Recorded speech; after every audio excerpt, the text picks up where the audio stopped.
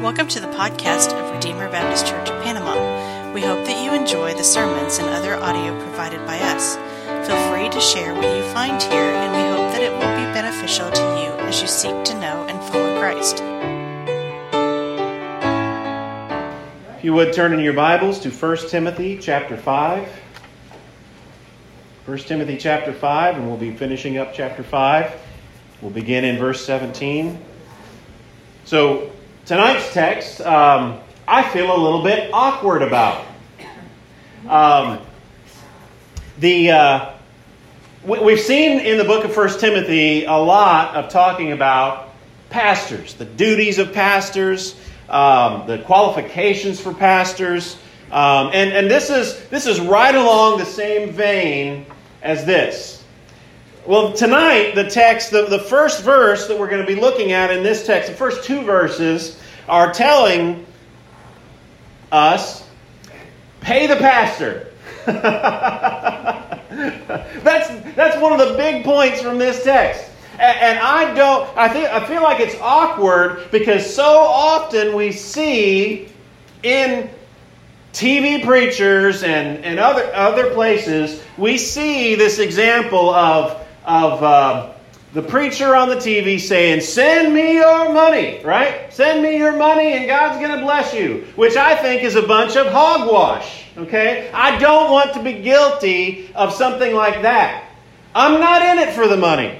If I was, I wouldn't be here, okay? Okay? But what Paul is getting across to Timothy, I think he's talking here, not just those first couple of verses, but throughout the text that we're looking at tonight, he's talking about both the responsibility, the weight and responsibility, as well as the reward of being a pastor. So let's go ahead and take a look at our passage.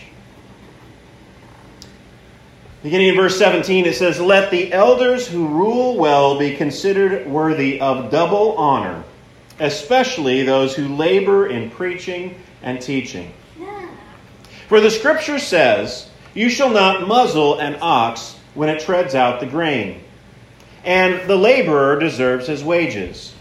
Do not admit a charge against an elder except on the evidence of 2 or 3 witnesses. As for those who persist in sin, rebuke them in the presence of all, so that the rest might stand in fear. In the presence of God and of Christ Jesus and of the elect angels, I charge you to keep these rules without prejudicing, doing nothing from partiality. Do not be hasty in the laying on of hands, nor take part in the sins of others. Keep yourself pure. No longer drink only water, but use a little wine for the sake of your stomach and your frequent ailments. The sins of some people are conspicuous, going before them to the judgment, but the sins of others appear later. So also good works are conspicuous, and even those that are not cannot remain hidden. Let's pray. Oh, Father, we thank you for your word. Lord, we thank you. You have revealed to us how it is that we should conduct ourselves as churches. Well, you haven't given us a manual that lays out everything. You've given us many principles that we should understand from your word, how to organize a church. Father, help us to be faithful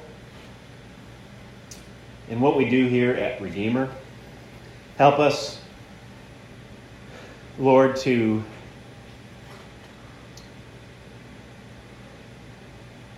do things biblically. And Father, send forth laborers into your harvest field. Father, we love you. Pray that you give me strength and grace as I preach your word in Jesus' name. Amen. Like I said, we'd already seen how Timothy had been told by Paul the qualifications for pastors. And the term that was used in chapter 3 In chapter 3, it says, "This is a trustworthy saying. If anyone aspires to the office of overseer, he desires a noble task." That term there used at the beginning is overseer. Overseer. And one of the qualifications for an overseer is he has to be apt to teach, has to be able to teach. And I said whenever we were there before that the word for overseer, pastor, and elder are synonymous terms in the New Testament. One place that we see that is in 1 Peter chapter 5, which we've already gone through 1 Peter here. But in 1 Peter chapter 5, it tells us, "So I exhort the elders among you as a fellow elder and witness of the sufferings of Christ, as well as a partaker in the glory that is to be revealed. Shepherd the flock of God that is among you, exercising oversight." Okay, he's talking to pastors there. And the term elder he uses to refer to pastor. He also uses the term shepherd. And shepherd is the idea that we get when we think of a pastor. It's someone who is taking, it's pastoral. It's when we think of the word pastoral, you might think of I don't know, maybe it's just me, but I think of a rural setting of a shepherd and sheep and things like that. And then you have exercising oversight, and that's the verbal form of the word that we have for overseers there in chapter 3. So all three of those terms are interchangeable. We saw overseer being used in chapter 3, and here Paul uses the term elder, I think referring to pastors. And what he commands here is, "Let the elders who rule well be considered worthy of double honor." Now, some have suggested that in the church they have different kinds of elders. And you see this in Presbyterian circles. You have what they might call ruling elders, and then you have teaching elders. Because this text says, those who rule well. Okay? They might be considered as kind of a board. They'd still have to be qualified to teach, but they may not be the ones who are teaching. I don't think that's the case. I think that I don't think there's a distinction between ruling elders and teaching elders. Every pastor of a church needs to be a part of the teaching ministry of a church. So I don't draw that distinction there. Instead, I think what he's getting at is a pastor who does his job well.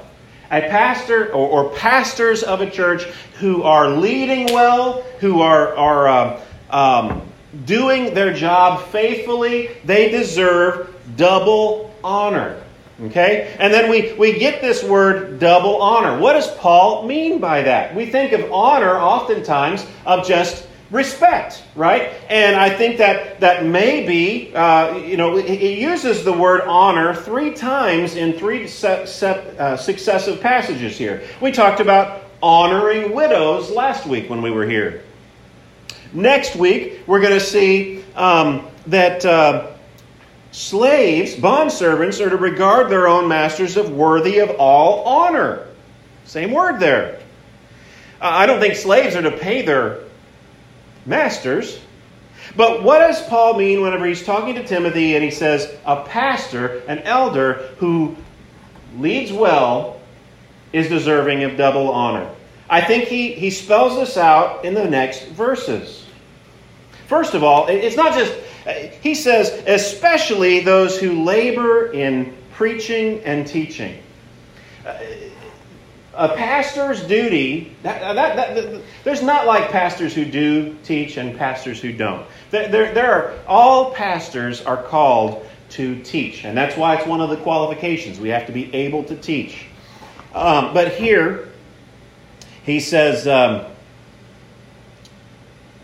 that is the core, I think, of a pastor's duty. It's laboring in preaching and teaching, and that's why he's worthy of double honor. And he backs this up with an Old Testament scripture as well as a saying from Jesus' own mouth. He says, first of all, for the Scripture says, you shall not muzzle an ox when it treads out the grain. Okay? That's an Old Testament passage. That's an Old Testament passage from Deuteronomy. And he says,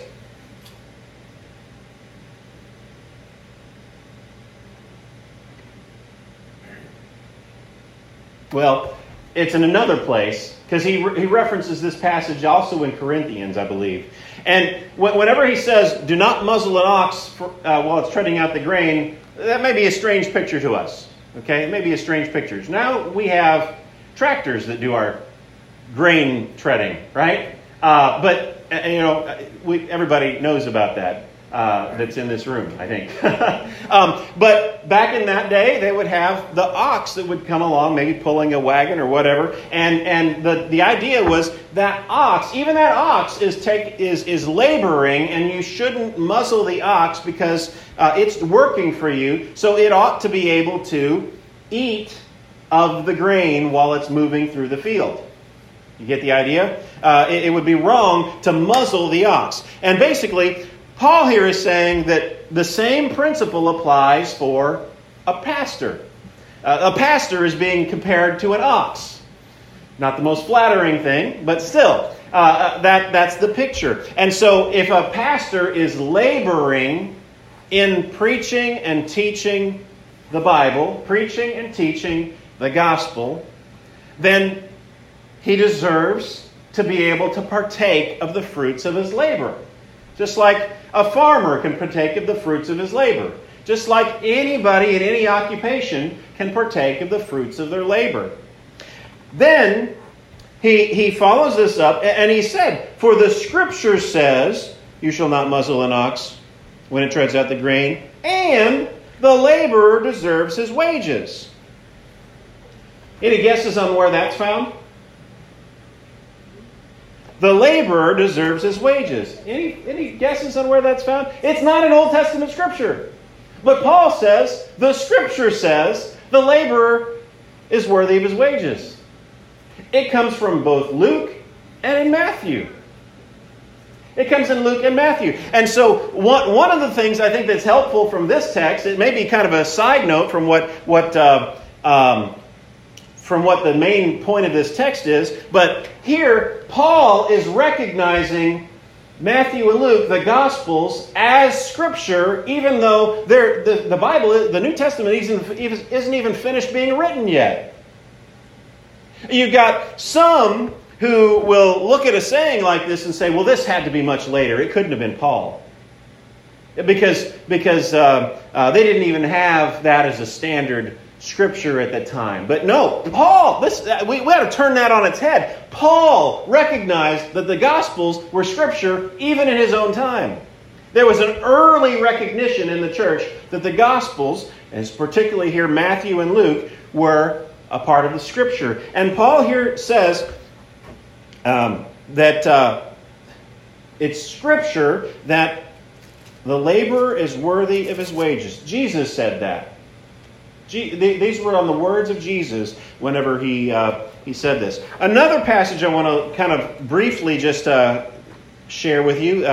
In 1 Corinthians 9:14, Paul talks about the same concept here. In verse 14, 1 Corinthians 9, it says, in the same way, the Lord commanded that those who proclaim the gospel should get their living by the gospel. These is Jesus' own words, saying that those who proclaim the gospel should gain their living by the gospel. So, what am I going to do with this? I don't want to be one of those preachers saying, send me money on the TV, right? No. How did Paul deal with this? Paul recognized that it was his right to earn his living by the gospel. And yet he forfeited his right. Sometimes he accepted payment from the Macedonians so that he could work among the Corinthians without being a burden to the Corinthians.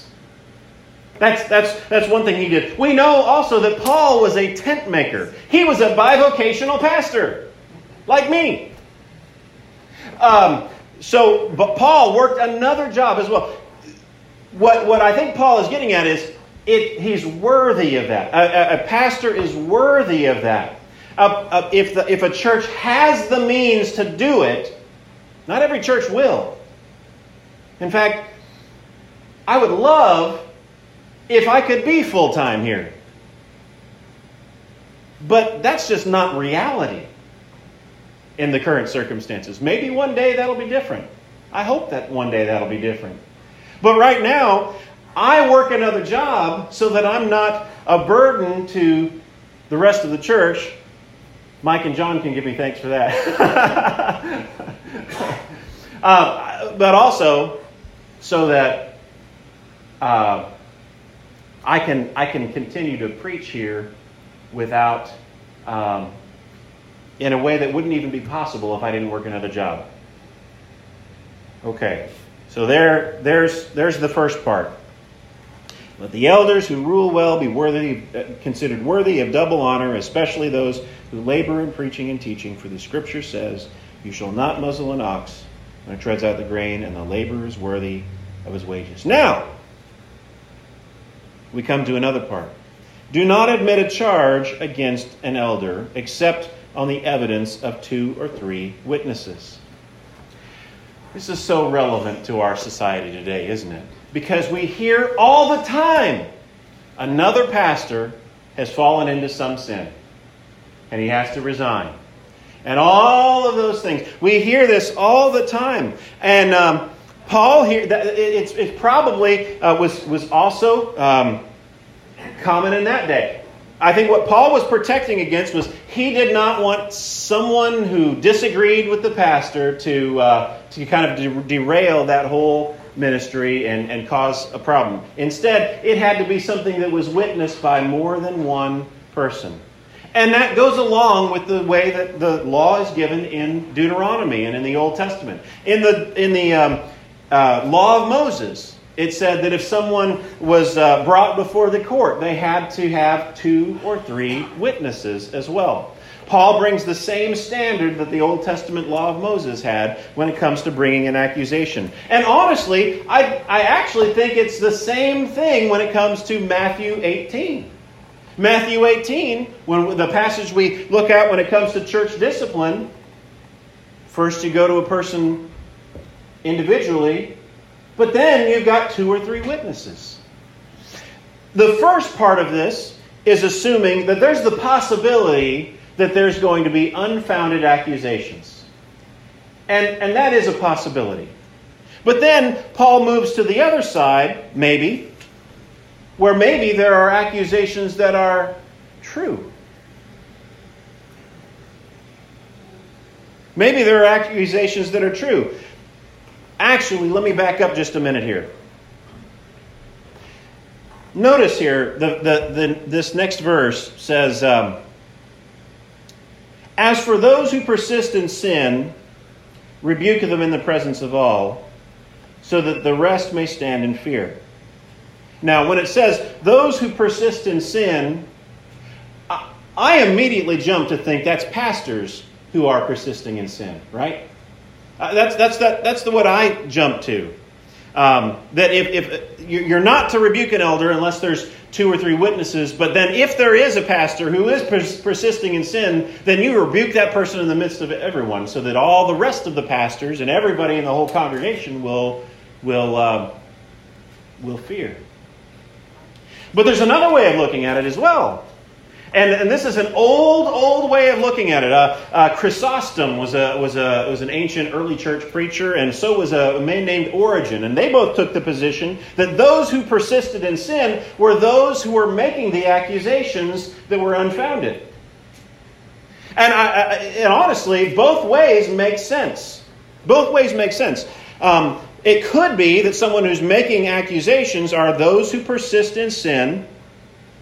And Paul is telling Timothy, rebuke them in the presence of all so that no one else will make such unfounded accusations.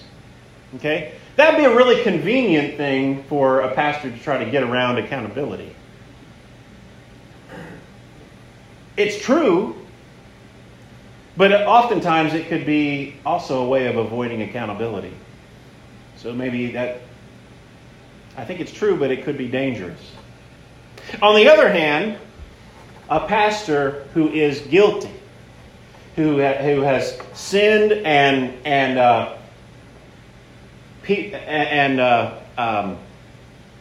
it's something that is so serious that he has to be confronted about it, then Paul here is telling Timothy to rebuke them in the presence of all. Make this public. Make this open. Don't hide it in a corner. Which I think is also very relevant when it comes to our convention today. You know, we think often maybe about the scandal in the Catholic Church. Priests abusing children. And they just cover it up and they move the priest to a different parish or whatever. And for many, many years we could say, oh yeah, that's a Roman Catholic problem. But here within the last couple of years, there's been exposés and showing that oftentimes we do the same thing in our Baptist churches. Where someone may abuse a child, molest a child, and because they don't want to make a big scandal throughout the community and mess up the boat for the church and see a bunch of people leave the church, they end up quietly firing the person, and then they go and they find another church somewhere else where they do the same thing again. Here, I think Paul tells us if a pastor is guilty of that kind of serious sin, rebuke them in the presence of all. Make this open and public. And if lawsuits come, let them come. Because it is not worth someone else being abused or molested because a church didn't want to see a scandal and see everybody have to leave. We have to care for victims as well. Okay.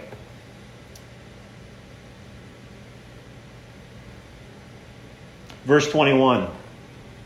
Now Paul seems to turn to Timothy and give him a very solemn charge. It's very solemn here. It says, in the presence of God and of Christ Jesus and the elect angels. What's that talking about? Elect angels? Well, what we've seen before as we went through 1 Peter and Ephesians, that believers are chosen by God. Okay? And we can kind of understand that. But what's this elect angels? Well, it's be the angels who haven't fallen. We know that there have been angels who fell. And when we looked at 1 Peter, I argued that whenever it talked about Jesus went and proclaimed to the spirits now in prison, those were fallen angels that he had gone to basically do a victory speech and say, I've won, you're defeated. And here, it's talking about on the other side. It's those who have not fallen. Those who God has chosen to be ones who would not fall. The angels. So here, Paul is saying very solemnly, I charge you in the presence of God and of Christ Jesus and even all the angels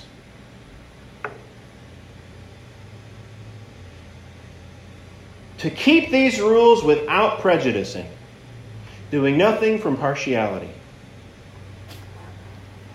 It can be tempting to be partial. If you see, say, particularly when it comes to a gifted pastor, I don't know if anybody kind of keeps up with what's in social media or anything like that, or podcasts. I listen to a lot of podcasts and stuff. Recently, there's one that came out, maybe you've heard of it, called The Rise and Fall of Mars Hill. Rise and Fall of Mars Hill was a church up in Seattle, Washington. And they had a very a charismatic leader. He was conservative on the Bible, but he was young. And I've been listening to this podcast, and it was a train wreck.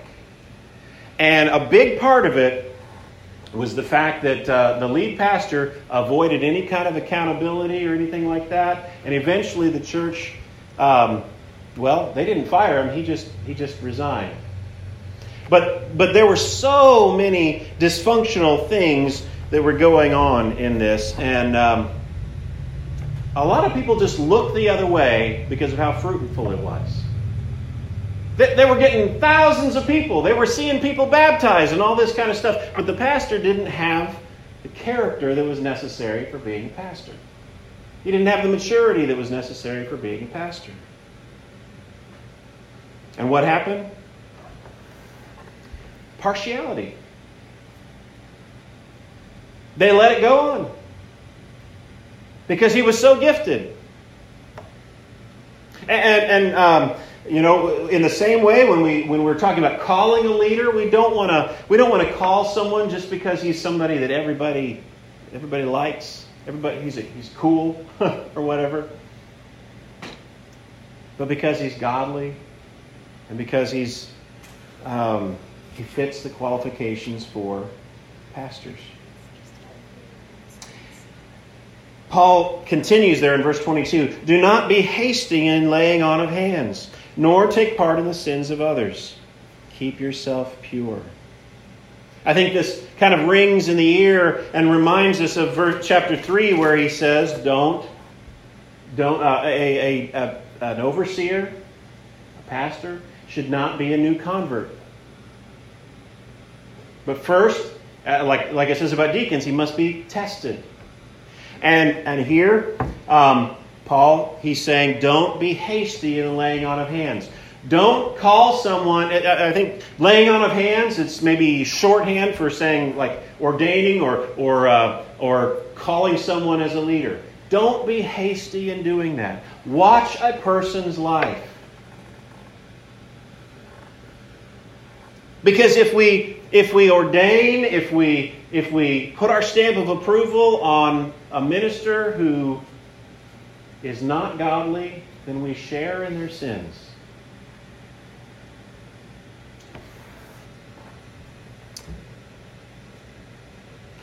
Verse 23. Now here, this doesn't seem to fit. This doesn't seem to fit. Here, Paul is kind of, I think, giving some concern for Timothy as someone he knows closely. He cares for Timothy. He considers Timothy like a son in the ministry to him. He says, no longer drink only water, but use a little wine for the sake of your stomach, for your frequent ailments. Now, it seems to me, one of the problems in the church that Timothy was at was these false teachers were actually forbidding people to eat certain foods and I don't think Timothy's guilty of that. But also something that was very, very common in the ancient world was alcoholism. Drunkenness.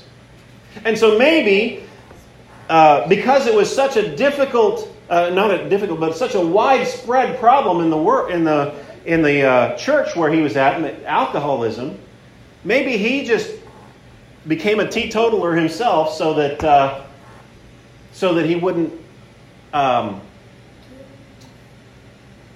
so that he would contrast himself with the sin that was all around. And Paul here, that actually put Timothy in a dangerous position. Because one of the things you needed for safety in that time, safe drinking water. We take safe drinking water for granted today. But they use alcohol to make their water clean so that they could drink it without worrying about amoebas and other kind of infections that they could get in their water. So I think Paul here is saying, you don't have to be so strict on yourself. You don't have to be so strict on yourself. Instead, take proper medication. It may have been as a medicinal purpose. It may have been for for the purification of his water, but for whatever reason, Paul was telling Timothy, take care of yourself. Maybe the stress of being a pastor was so much that he might have been getting ulcers. And so Paul needed to tell Timothy, go ahead. You don't have to refrain from that, but do what you need to take care of yourself. Finally, verse 24, the sins of some people are conspicuous, going before them to judgment, but the sins of other people appear later. So also good works are conspicuous, and even those that are not cannot remain hidden. I think this fits with what we talked about earlier about not being hasty about calling a pastor. You got to watch their life. You got to look at the way they live, the way they treat their family, the way they lead, the way they teach. You got to look at all of that because not everything is apparent at first. You don't know that person when you first meet them or anything like that. But you've got to watch because sometimes down the road, their sins become apparent. So that's, I think, part of the warning not to be hasty about calling a pastor. And on the other hand, so also are good works. Some are conspicuous. You see that? You see somebody who's out feeding the poor, sharing the gospel with their neighbors, all of these things. It's conspicuous. You see it. And then you have others. They work in the background. They prefer not to ever be seen.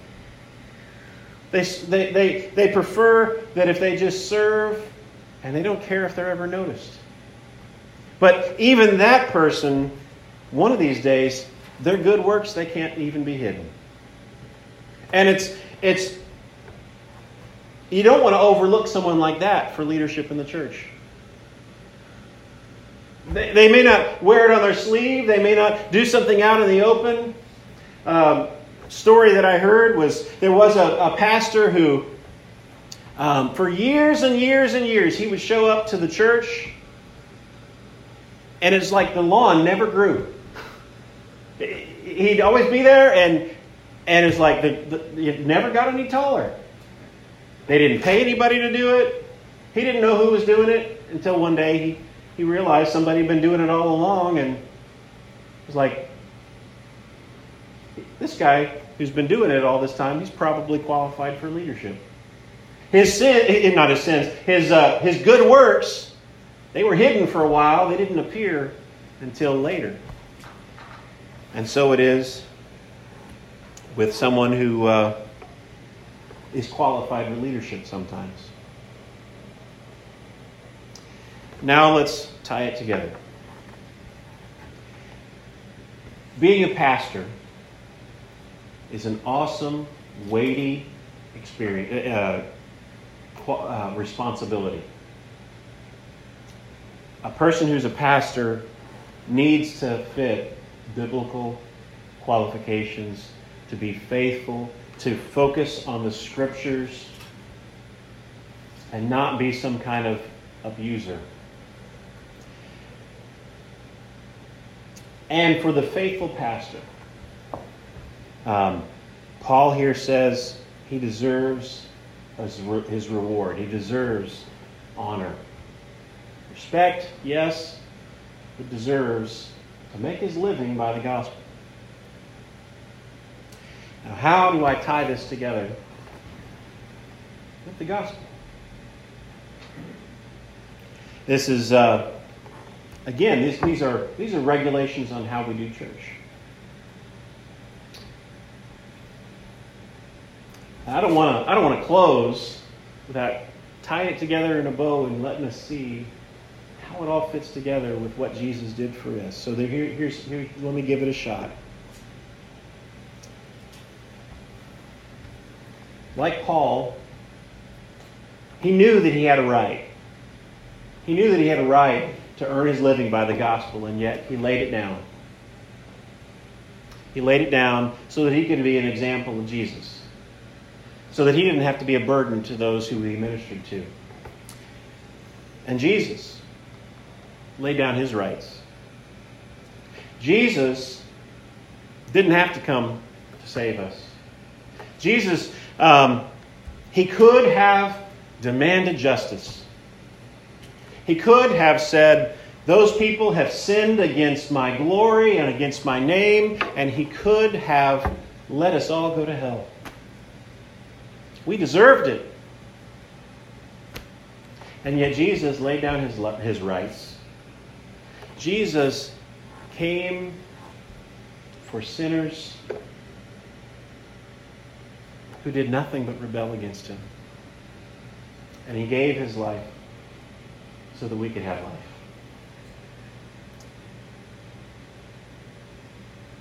I guess that's how we can tie the gospel in tonight. I hope it's not contrived.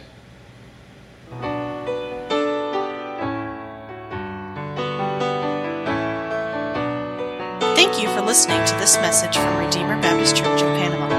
For more information, please visit us at RedeemerBaptistPanama.com, or you can like us on Facebook.